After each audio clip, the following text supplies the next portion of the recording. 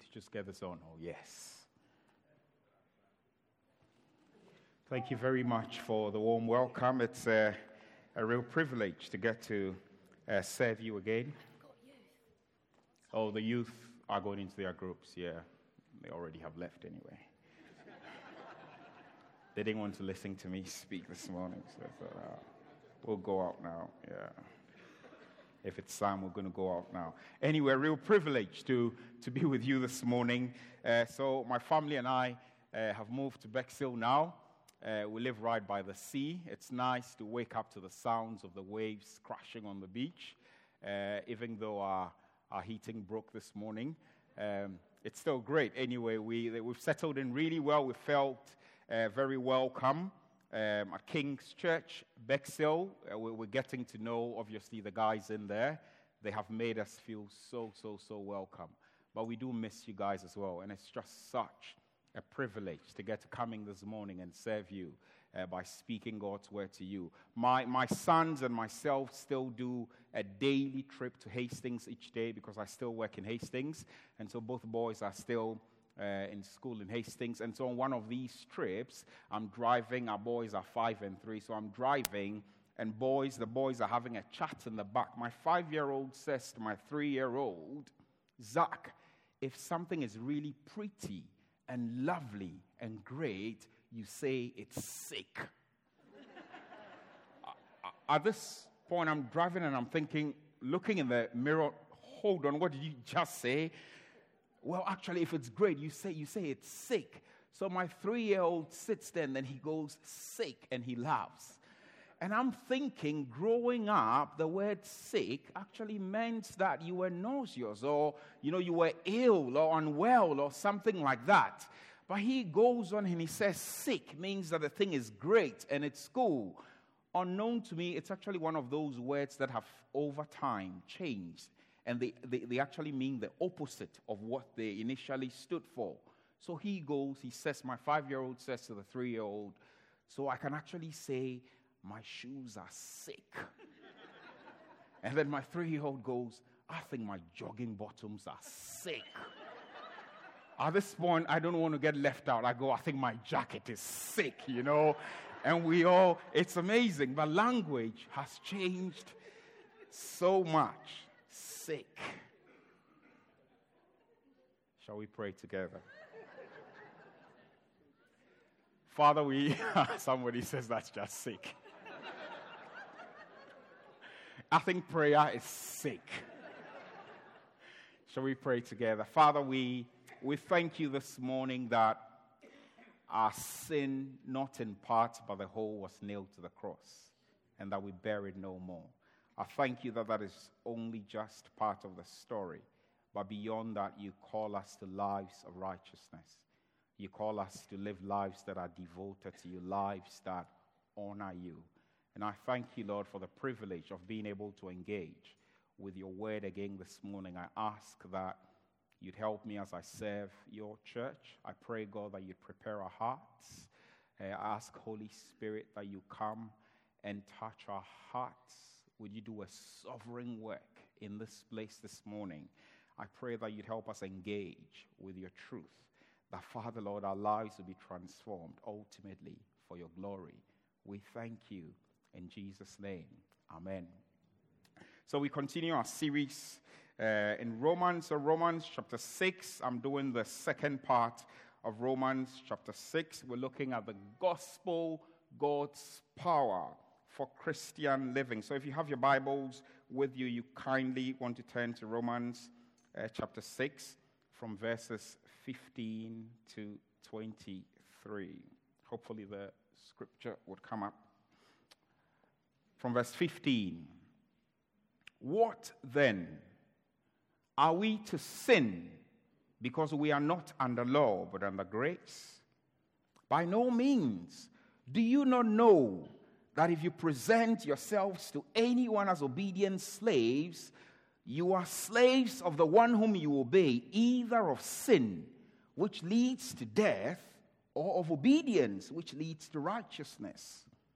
But thanks be to God that you who were once slaves of sin have become obedient from the heart to the standard of teaching to which you were committed, and having been set free from sin, have become slaves of righteousness. I am speaking in human terms because of your natural limitations. For just as you once presented your members as slaves to impurity and to lawlessness, leading to more lawlessness, so now present your members as slaves to righteousness, leading to sanctification. For when you were slaves of sin, you were free in regard to righteousness. But what fruit were you getting at the time from the things of which you are now ashamed? For the end of those things is death. But now you have been set free from sin and have become slaves of God. The fruit you get leads to sanctification, and its end, eternal life. Verse 23. For the wages of sin is death, but the free gift of God is eternal life in Christ Jesus our Lord. It's interesting that in the first part of Romans chapter 6, we were helped to see the fact that we have died to sin. We're no longer under the power of sin. That seems to be Paul's focus in the first part of Romans chapter 6. And so at the end of that section in verse 14, he says this. He says, for sin shall no longer have dominion over you. He makes that very clear. Because you are not under law, but under grace. Sin will no longer have dominion over you. And as he opens up in the second part of chapter 6, he starts off with another question. He says this, so what then? Shall we sin because we are not under law but under grace? Because earlier on in chapters 5 verse 13, he had made a point about the fact that but sin is not counted where there is no law. And so basically Paul's inference here is this. Why? If this is the case, then maybe we could sin freely. But he answers immediately. It's very much like the question he asked in chapter 6, verse 1. Shall we continue to sin so that grace may abound? He says, by no means. This one has a slight twist. He says, so shall we sin because we are no longer under the law, but under grace? Paul says, no. Don't give in to such nonsense. Absolutely not. We do not say that because we are no longer under the law, and so therefore we go on sinning. Paul says, by no means, we can't live like that.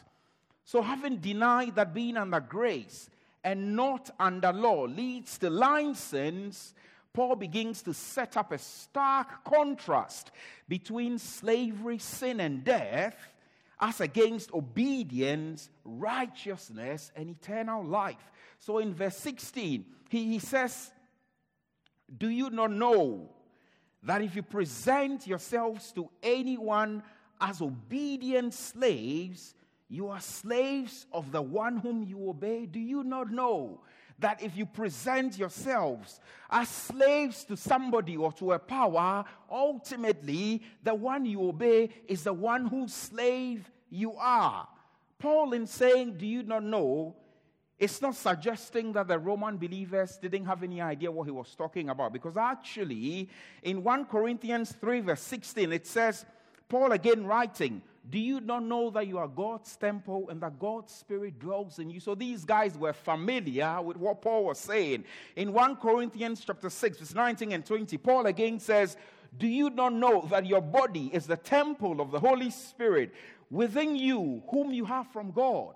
So they were very familiar with what Paul was addressing. So even though he says, do you not know, Paul was seeking to bring them a reminder of things that they already knew. And church, you guys already know these things, that your bodies, our bodies, are the temple of the Holy Spirit. We know these things. And so this morning, again, we're seeking to just bring a reminder to ourselves, but to also challenge us. Paul says this, church, if you present yourself as obedient slaves, you are slaves to the one you obey. And he says it's either sin resulting in death or obedience resulting in righteousness. And it's interesting because he uses the Greek word doulos. And the Greek word doulos basically means slave. 8 times in 9 verses, Paul uses the word slaves as he addresses this whole subject.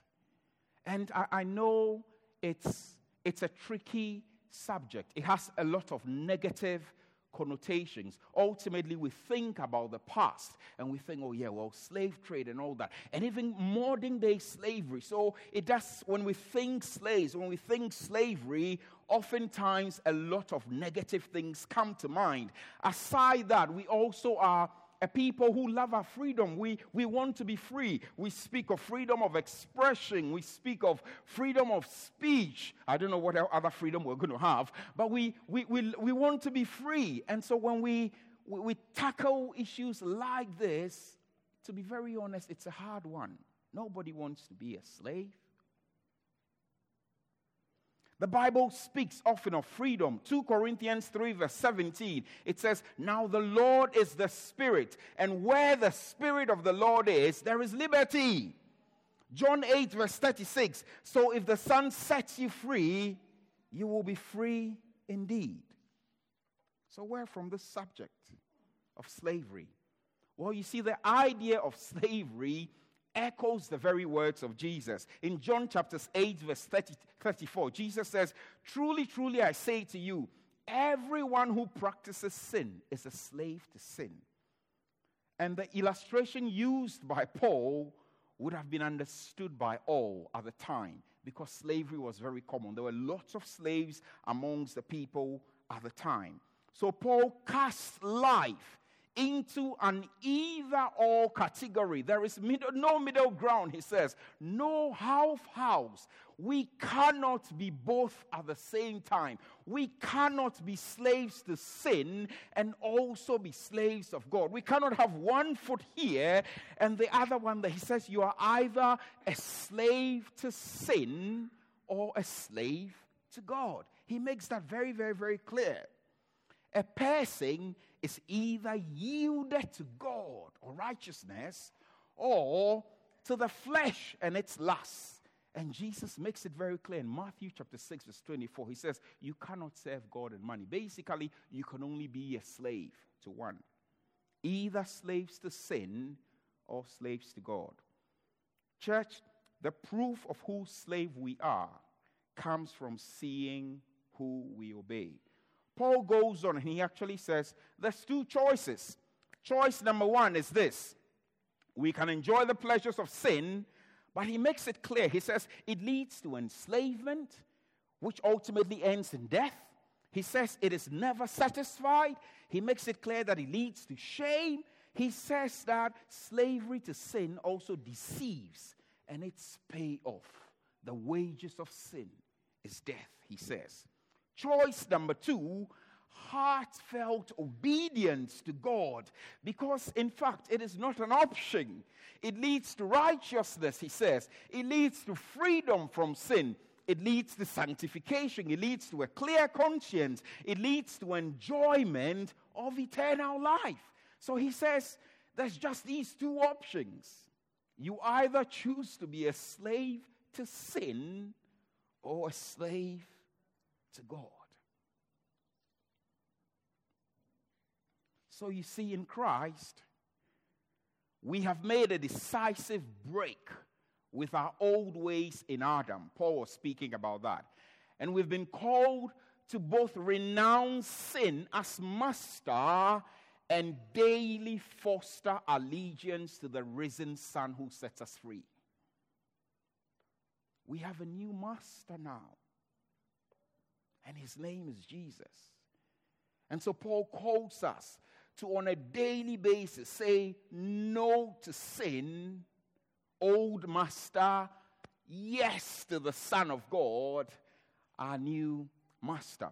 We have been called to obedience, that is adherence to the gospel in faith and life. As we sow to please the Spirit, the result, brothers and sisters, is transformation. We are changed into the likeness of Christ. Thank you for that.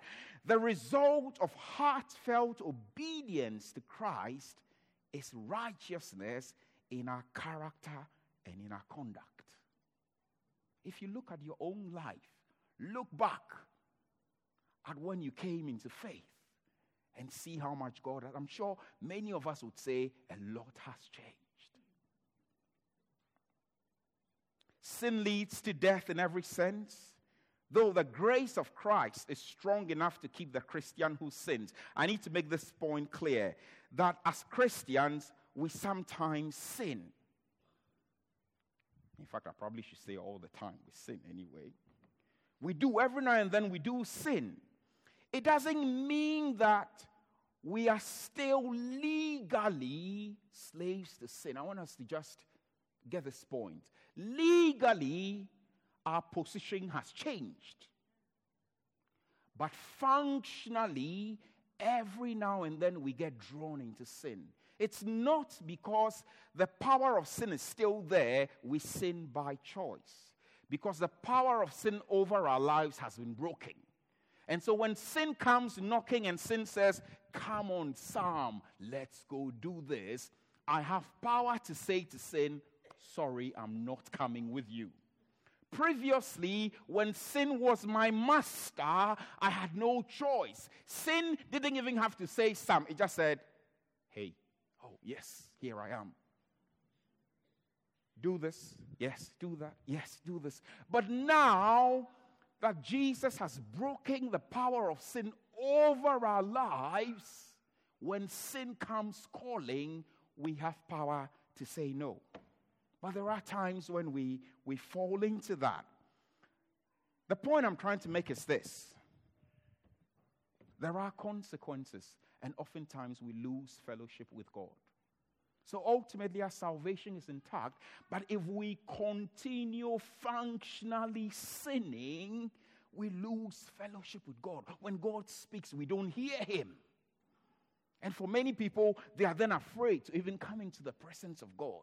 God still loves you, but sin can become a barrier. And God doesn't want that for his church. And so he challenges us. And he says, slaves to God, slaves to righteousness.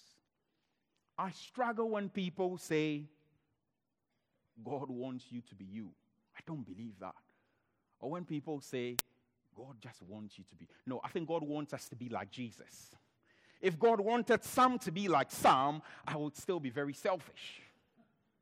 If God wanted me to be me, I would always want to hide in my corner and not want to connect with anyone. I like my personal space. I'm just a very shy person, and like to hide away in a corner and do my own thing. My wife will tell you. She says, "No, let's go. No, I just want to stay at home."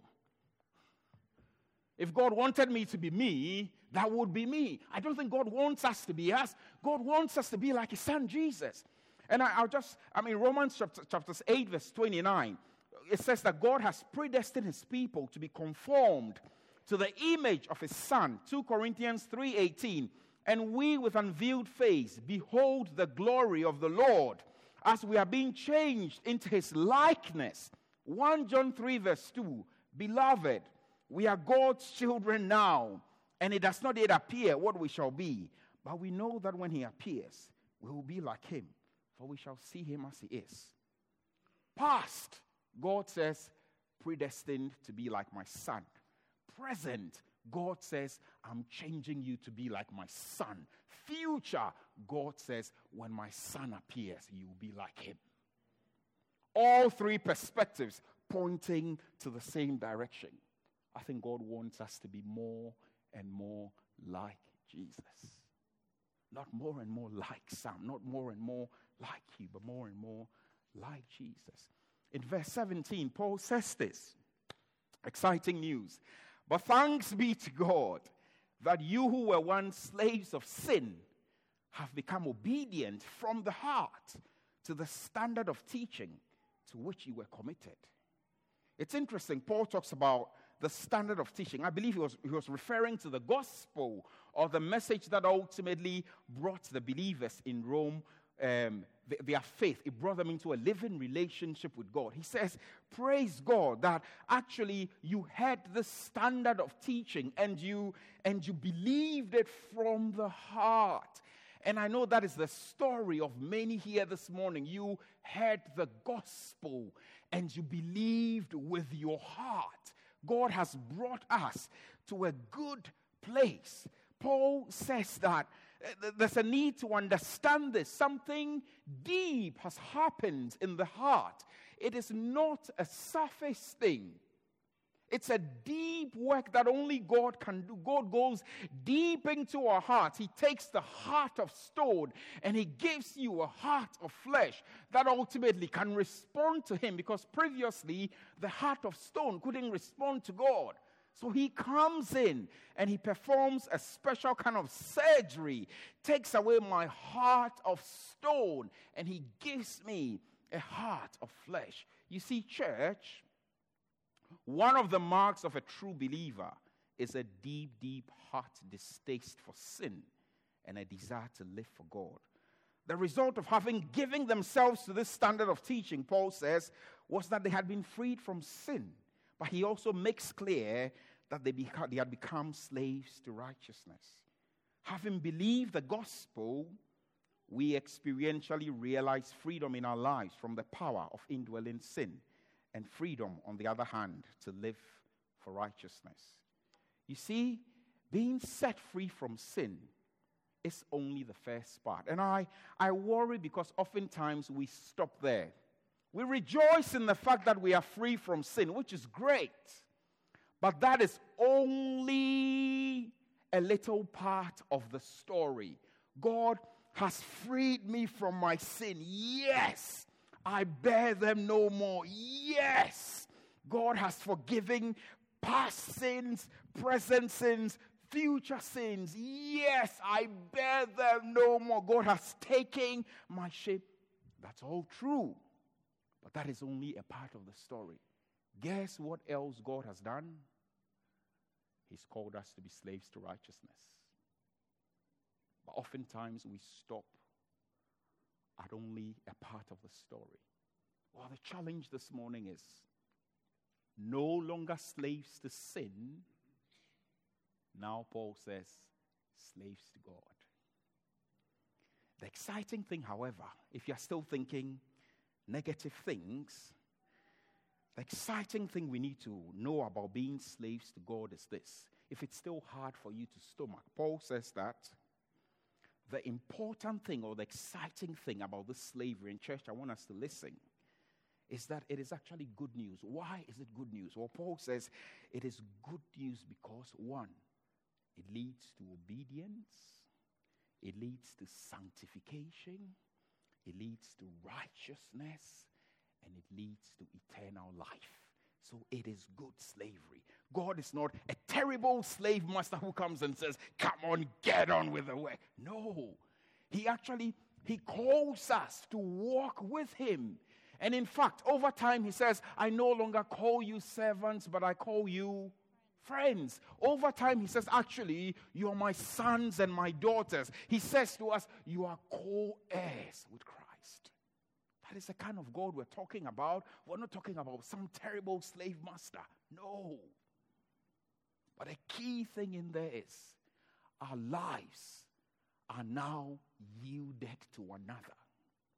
We are no longer ourselves. We ultimately belong. I think the key thing in there is the fact that, church, you are no longer your own. You belong to another. You no longer call the shots. If we're going to be slaves to God and to righteousness, it means that we no longer call the shots. We allow God to come in and speak into our lives. That's what it means. We are yielded to another. Previously, it was to sin. But having broken the power of sin over our lives, Paul says, you're now slaves to God. We yield to another who is God. Not in a legalistic way, but in love. In Ghana, where I'm from, a lot of people have what they call house helps. I think they're just slaves. But the idea is that oftentimes these young ladies come and stay with the families. And they basically do all the cooking, all the washing, they bathe the babies and look after the home. And some people mistreat some of these young ladies. But I'm also aware of families who go out of their way to find some of these young ladies. And the sole purpose of seeking these ladies is to actually make their lives better. So they go find these young ladies. They often would go to the rural areas, or what we call them villages, and they bring them into the cities. These young ladies stay at home with them. They eat the same food their children have. These young ladies would be giving, money for clothes and all. They do the same things that the family does. Sometimes they get them to learn a trade. At the end of the day, these young ladies are ultimately better people. And I think God is like that. God wants to do us good. God wants to do you good. And so he calls you and he says, come and walk with me. We need to be aware that the controlling power over us is no longer the destructive, poisonous power of sin, but the life-giving power of righteousness. It's amazing. Paul makes this very, very, very, very clear. We go on, and then in verse 18, he says, having been set free from sin, you're now slaves of righteousness. He says, I'm speaking in human terms because of your natural limitations. For just as once you presented your members as slaves to impurity and to lawlessness, leading to more lawlessness, so now present your members as slaves to righteousness. Previously, when we lived under the power of sin, Paul says that we used our members. Early on, he says the same thing in the early part of chapter 6. He says, now do not use the parts of your body as instruments of unrighteousness, but use them ultimately as instruments that glorify God. He repeats the same thing here again. When we lived under sin, we were zealous. We used the parts of our bodies to do all these terrible. Paul says, use the same zeal. If you would go to football matches and you would scream, I'm not saying that's sin, and you would scream and shout and bring the roof down, when you come into the presence of God, we want to hear your voice. We don't want you to suddenly go quiet. If you were very bold and you could stand before your mates and then say all sorts of terrible things, we want you to lead us into the town center, stand on a box and begin to preach the gospel. Same zeal, Paul says, now channel that into righteousness. He challenges us. He says, use that for the glory of God. Just to finish off,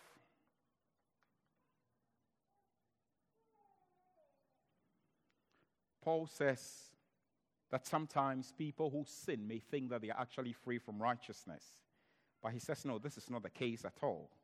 In reality, they are slaves to an evil, accusing conscience and can never have the glorious freedom God envisions for his children. They reap ruined lives and estrangement from God, the source of life, righteousness, and freedom. In the end, Paul says they are ashamed of what they have done.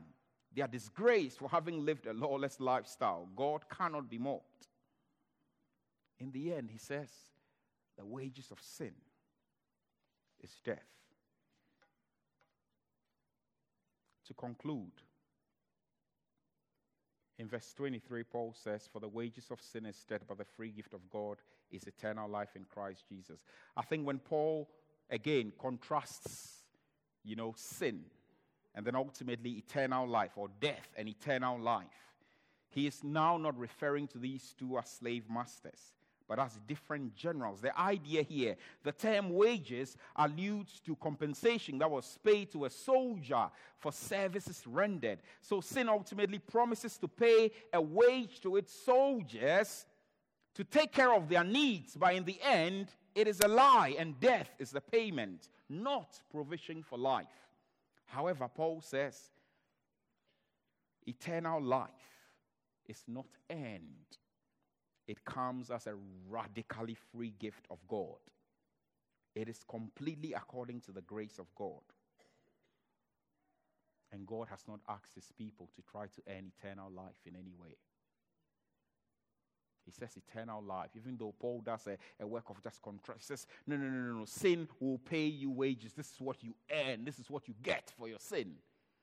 But when it comes to eternal life, Paul says, no, you don't have to work for it. It's free. You know, church, at one point, all of us were in the slave market of sin, put on display by sin. Somebody called Jesus, the Son of God, stepped into the slave market of sin. And he said, I want that one. I want that one. I want that one. You know, the interesting thing about slave markets was they often would go for the strong ones. No, it wasn't like that with Jesus. He went for the rubbish ones like me. Sometimes I sit back and I'm like, God, I don't know why you chose me. Yeah, he came for you as well. So don't laugh at me. He came for you. He got you as well. And Jesus comes into the slave market of sin. And he says, I want this one. I want you. I want this one. I want that one. I want that one. And in the slave market, they would pay money. No, Jesus didn't pay. He didn't pay money. He didn't pay money for you and for me. He paid with his precious blood on the cross. He says, I want this one. I want this one. Do you know how much it's going to cost? Sin says, do you know how much it's going to cost? Jesus says, name your price. Sin says, death. Jesus says, bring it on. You sure? Yes, death. Bring it on. Jesus goes to the cross. He declares, it is finished. The Son of God stormed that slave market of sin. Purchased you and me. You, with his precious blood. Story doesn't end there. He says, come take a walk with me. Walk with me. Journey with me. You can be my friend. I no longer call you servants, but friends. And the challenge is this. This new, or this God slavery, being slaves to God. It's good news because we're being sanctified. We're being made more and more into the likeness of Jesus. At the end of our story, eternal life. John says eternal life is knowing God. So in this life, we enjoy eternal life. Beyond this life, we enjoy eternal. What a privilege. What a privilege. Not so for those still dead in their sins. I'd just like to invite the band to come up, if that's okay. And then maybe we can all stand together. I'm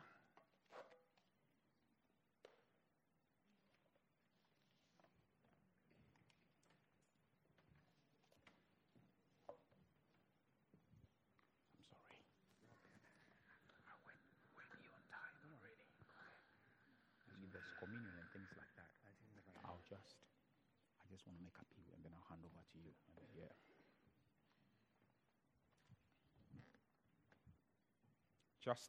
Just two responses this morning, really.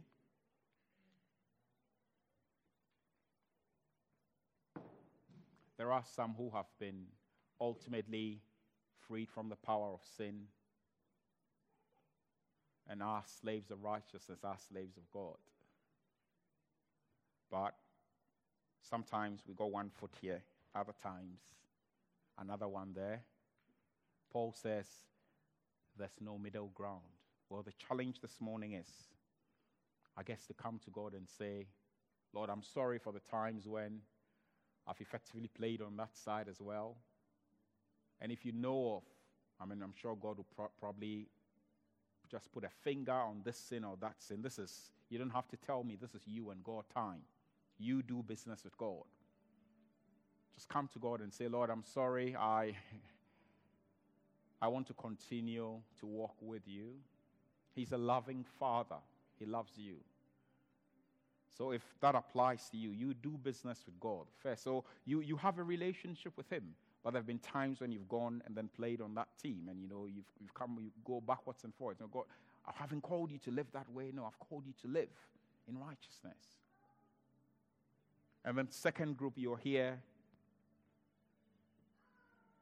You've been listening to me and none of this really resonates. You probably are trying hard on your own to break free from the power of sin. Well, I want to say to you that Jesus is here and He wants to effectively give you new life.